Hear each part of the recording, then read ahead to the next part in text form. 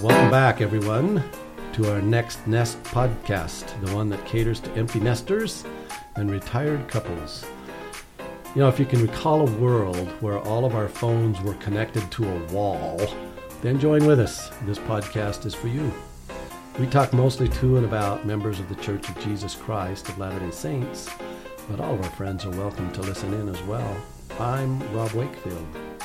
I'm a host of this podcast, and I teach communications at Brigham Young University. With me today is my lovely co-host and sister supreme, Irene Hill. Welcome, Irene. Thanks. You know, I haven't had a chance to ask you. It's been a week since Thanksgiving. How did you enjoy it? What'd you do? I loved it. I just cooked food. I actually ordered some food out this year, which was like the best idea ever. Yeah. And I love Thanksgiving. It's all about family and food, and it was great. Wonderful. Well, you know, we did exactly the same thing. We ordered food for the first time ever.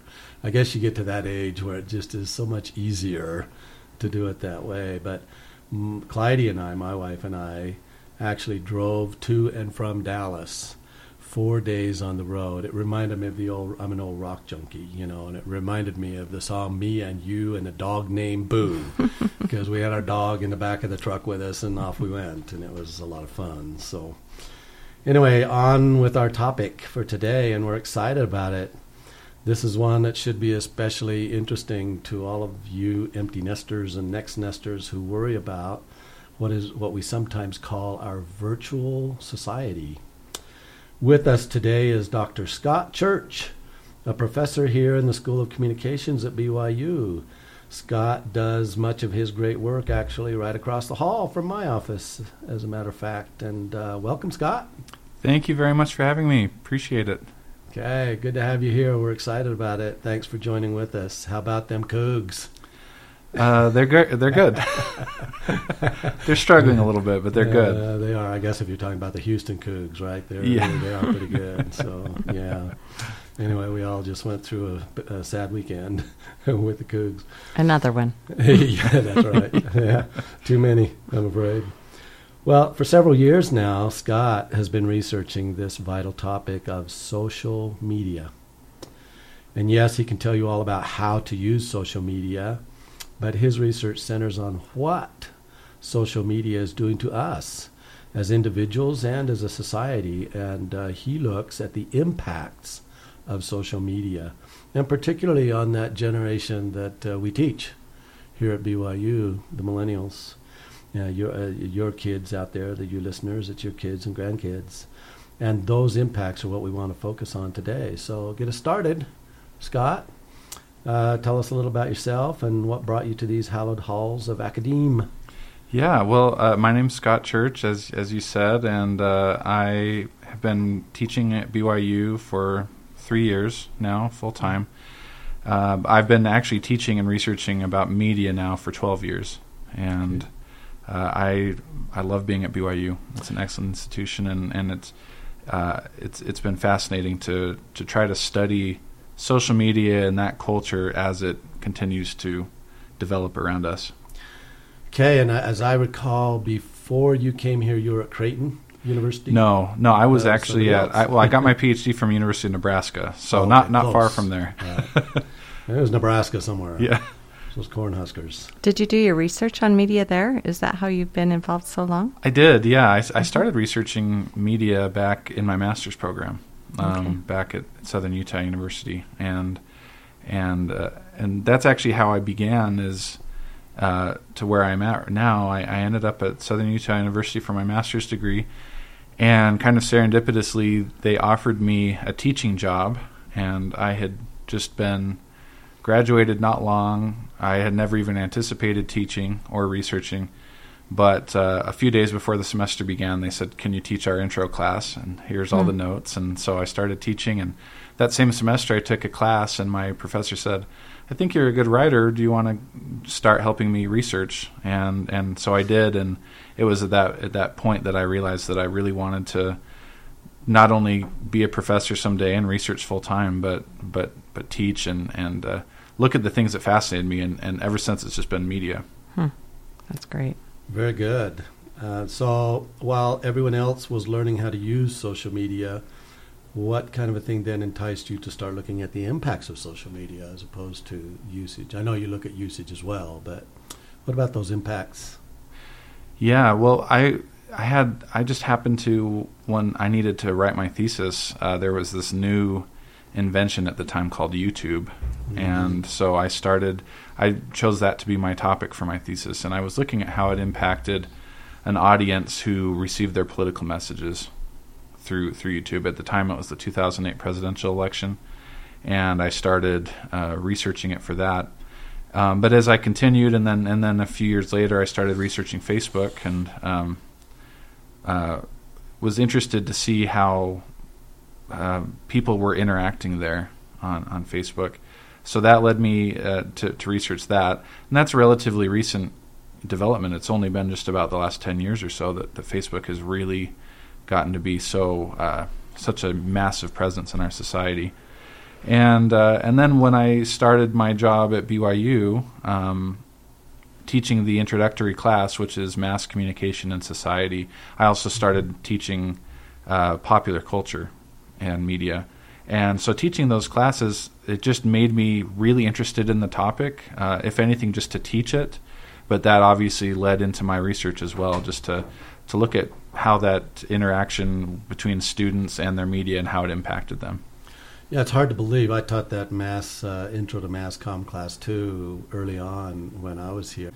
And I barely even touched on social media because Facebook is 11 years old. It's hard to believe that at least from our perspective, from our generation, in just 11 short years here, this huge impact is upon us. And, since the late 1990s, we've been hearing about the internet. And then all of a sudden, again, about a decade ago, this conversation shifted to social media. I suspect that there might be some people out there who still don't quite even understand the difference between the internet and social media. So just, briefly, for those of us who live in a cave, what is that? Well, it's okay. It's okay if you feel that way, because it's actually hard to distinguish the two nowadays. Just because for many, their internet experience is also so wrapped up in their social media experience that they're one and the same. But technically, if you want to get into the details, when the internet started developing, 2 decades ago, people used it as a type of information. People used the internet back then as if it were a library, and they would go on there and information would be pushed at them from their sources, from their web pages they visited. And that was basically the extent of their internet experience, was just finding information online. But roughly about 2004, that's when a new era of internet started, that some scholars have called Web 2.0. Mm-hmm. And it was a change in the internet because it shifted to no longer was the going online an experience about having information pushed at you, but it became an experience of pulling information, of going to different sites, of customizing your internet experience. And then, not coincidentally, within a few years of that time, people started getting involved in when we talk about social media, we generally are speaking more about social networks, mm-hmm. Where you create connections with your friends on these websites, and you cultivate relationships, you communicate with each other, you share information with each other.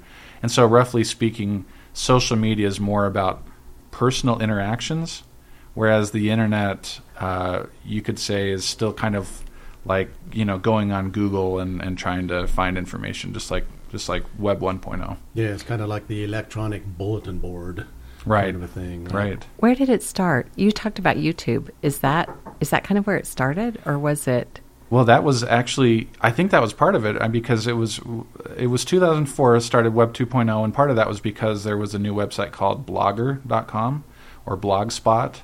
And so people suddenly started using that to, they would have their own blogs, and they'd say, well, what do I even talk about? I had my own. I didn't know what to talk about. Mm-hmm. But they would start sharing information about themselves with their readers. And then within a year after that, YouTube was launched in 2005. and it just became a way for people started looking at the internet as a new medium for sharing with others. It was something that it was kind of a novel idea, I think, that people hadn't really used it for before that point. I can't believe it's not been longer than that. I mean, it has just changed our world dramatically. It Right. changed my family life. It changed the way I raised my children. And 2005, my eldest child was graduating from high school. I mean, it's just crazy to think it's been no longer than that. Me too. Because it feels like it's been, I think we get with our technologies, we often think, wow, what could I ever do without this? And we realize, well, we did it forever before just about a decade ago, 13 years ago. And so it's hard to believe that it's not been that long. But it's incredible how widespread YouTube's popularity is now. There's recent research that says that YouTube is the second most popular search engine in the world, behind Google. Wow. That's just where people go to look up stuff. Right. And they like visual. They like video. Yeah, absolutely. And that relates also to that it now receives more people watching it between the ages of 18 and 34 than any cable TV network.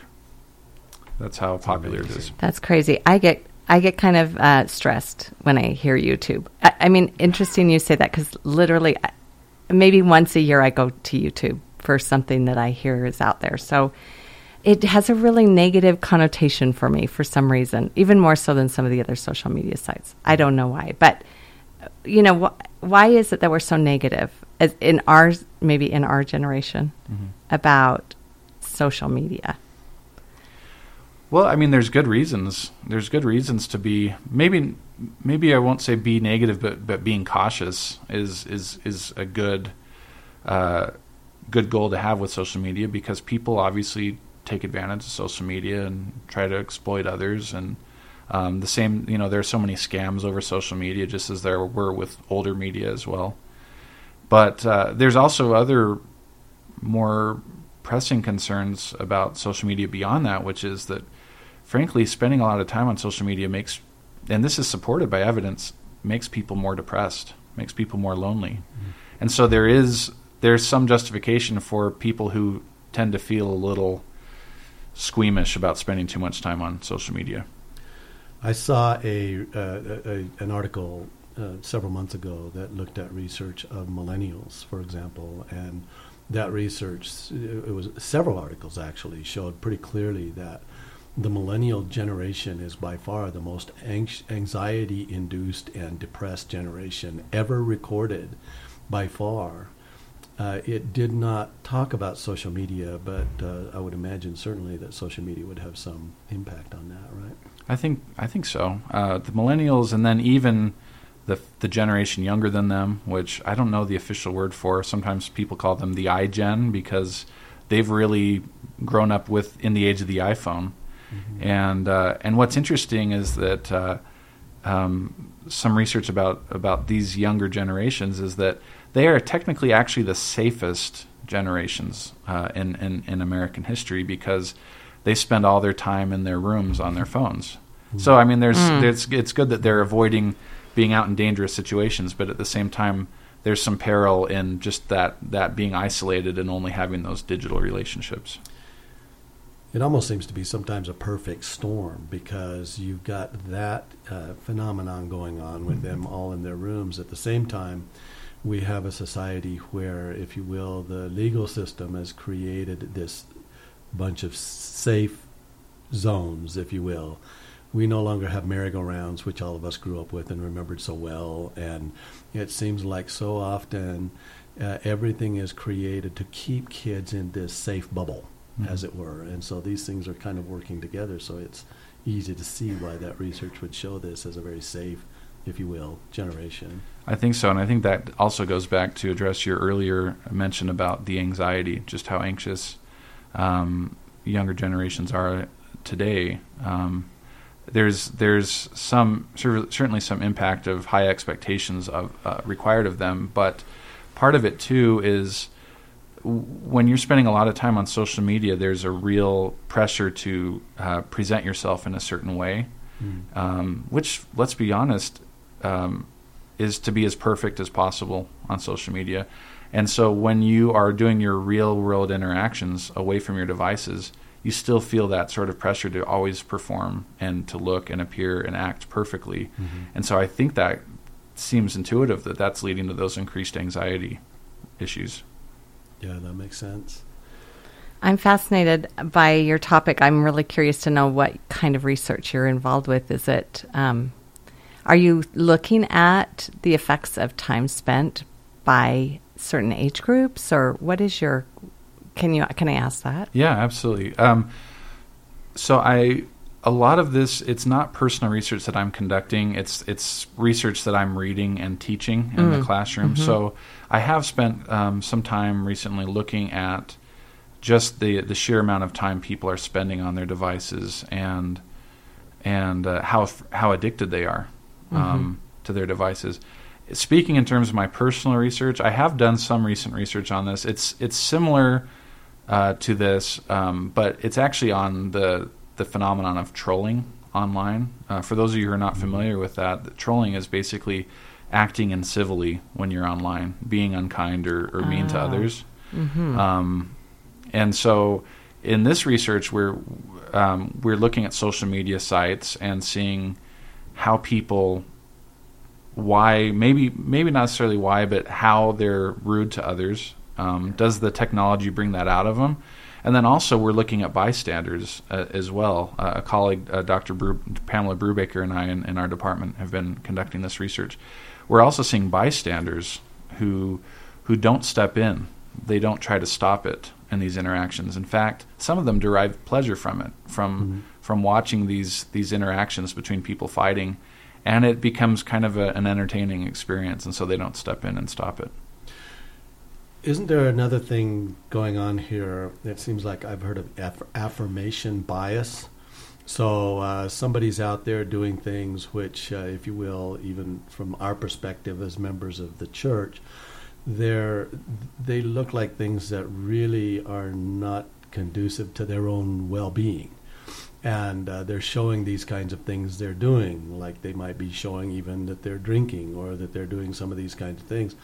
And rather than having somebody say, have you thought about what you're doing or anything like that, it's all, hey, you go, this is wonderful and all this kind of stuff, no matter what it is. Mm-hmm. And that kind of, to me, would seem like it hurts people really having a realistic view of their own lives. Is that something that's going on? Or? Yeah, it is. And I think that in some ways that becomes people's behavior because it just feels like the appropriate way to act when using those technologies. There's also a phenomenon that I've been studying, not just about trolling, but just how we interact online, and it's a phenomenon called de-individuation. And that's a big word. I know it's a big word, but if you look at it and you break it down, it means people are losing their identities as individuals when they go online, and they tend to act almost in a mob mentality, where they act like the others. They don't express or act in a way befitting of their character or their personalities like they would in real life, but they kind of adopt this loss of individuality in their online interactions. Okay, can I just ask a question? Because I spend a lot of time thinking about this. I have 6 children, and I literally believe that the first 4 were kind of raised without the whole impact of smartphones, if you will, and my last 2 definitely had that impact, and I see a difference. It's been a real concern to me. How do we as parents? So I feel like when it started, we were blindsided. We didn't, I was taught as a mother, keep the computers in a main area so you can see what your kids are doing, right? Then this concept of, Mom, I've got to have this iPhone because this is what it was actually. I'm going off to a semester abroad. I won't be able to call you and contact you if I don't have this iPhone. So I handed one to my son. We went, we bought one. Literally the moment I handed it to him, I snatched it back. It was like this absolute fear of giving this to him, because literally I'm handing him the computer. No longer is it in my main area of my house. It's in his pocket, right? Mm-hmm. And so I feel like we kind of just did this blindly. now I sense that there is more research out there. Parents are more familiar with it. They're more willing to put blocks on or to, really supervise our kids.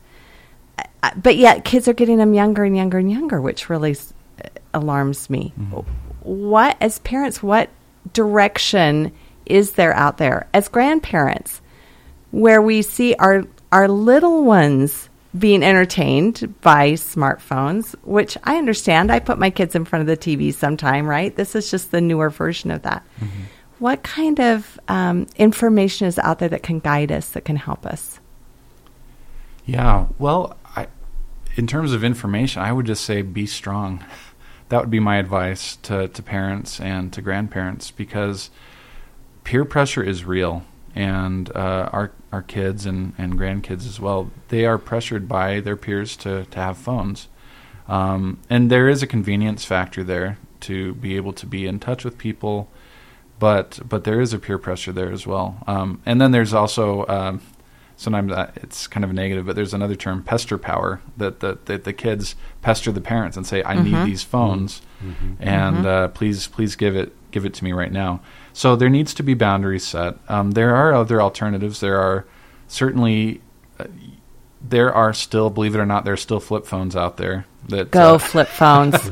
Don't ever go away. Where they're safe. They've got that connection. There are watches that have GPS and communication capabilities that don't allow access to the internet. Mm-hmm. And so there are ways that can be done without giving the keys to the car to the kid, basically, so to speak. Yes. Where they can be taken in by those dangers. I've actually heard that flip phones are coming back. Oh, really? I hadn't heard that, but I know they're still out there. They're making a slight comeback specifically for these reasons. Mm-hmm. That parents are looking at what's happening to their kids, and they're saying, "Wait a minute, we're giving them way too much control over their lives and too much access to things that are harmful to them, and they don't really have the emotional capability, if you will, the adult type of capability of really dealing with it. So they're replacing their iPhones or their smartphones with flip phones. That's probably a good thing, just to be able to. We don't need to multitask as much as we multitask right now, and I think that could be a positive thing. To remember that. I know that sometimes those of us who are members of the Church of Jesus Christ of Latter-day Saints would like to think that to some extent our kids are somewhat sheltered from this stuff going on, and yet there's no question that when you give them a phone, they have access to everything else. And I know everything, all the other influences of the world, as it were. And I understand that there are certainly issues that the church is concerned about, like a lot more missionaries returning early, divorce increasing among young couples, even married in the temple, and those kinds of things. To my knowledge, there really hasn't been any research done on the impacts of social media specifically to LDS populations.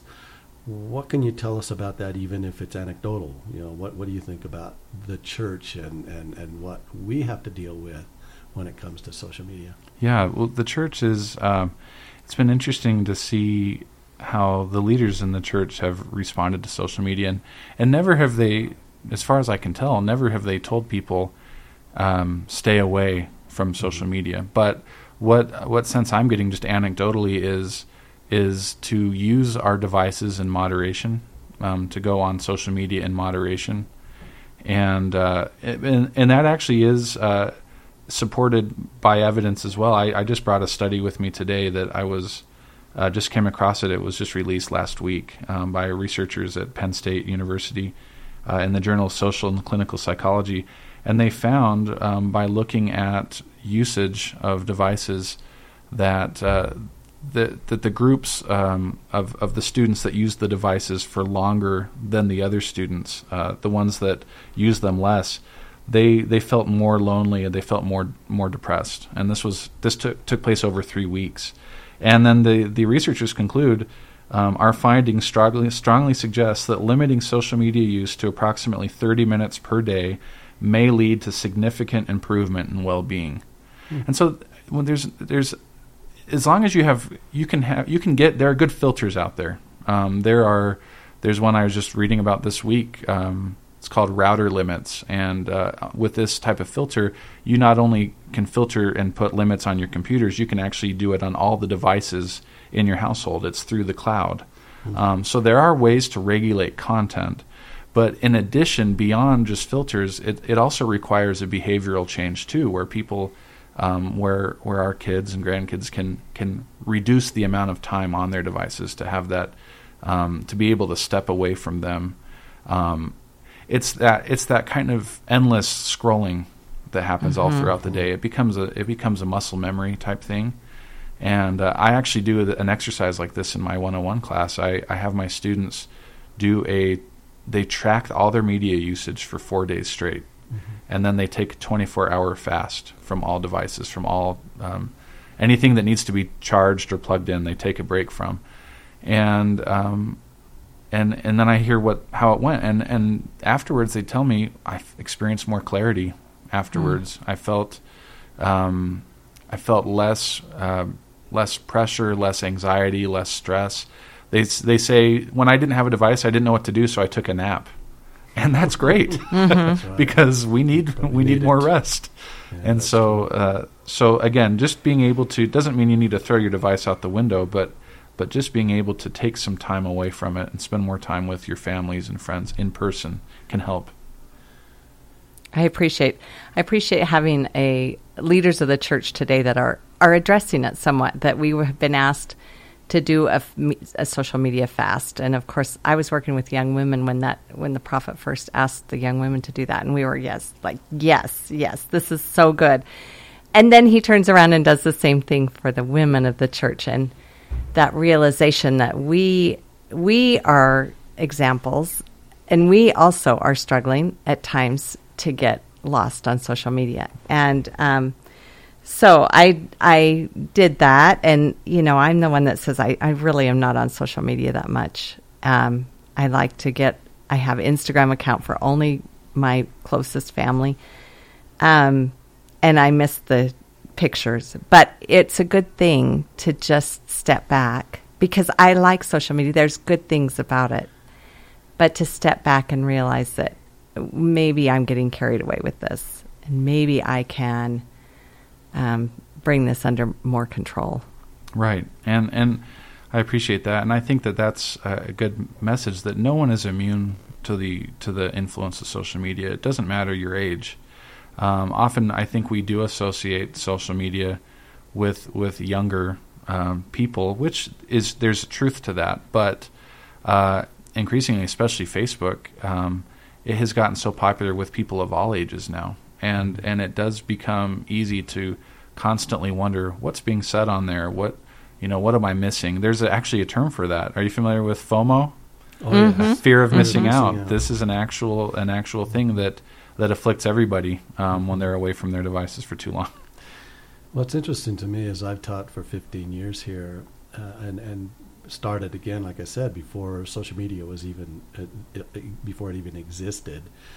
It seems like particularly recently, within the last 2 or 3 years, there's an attention span issue.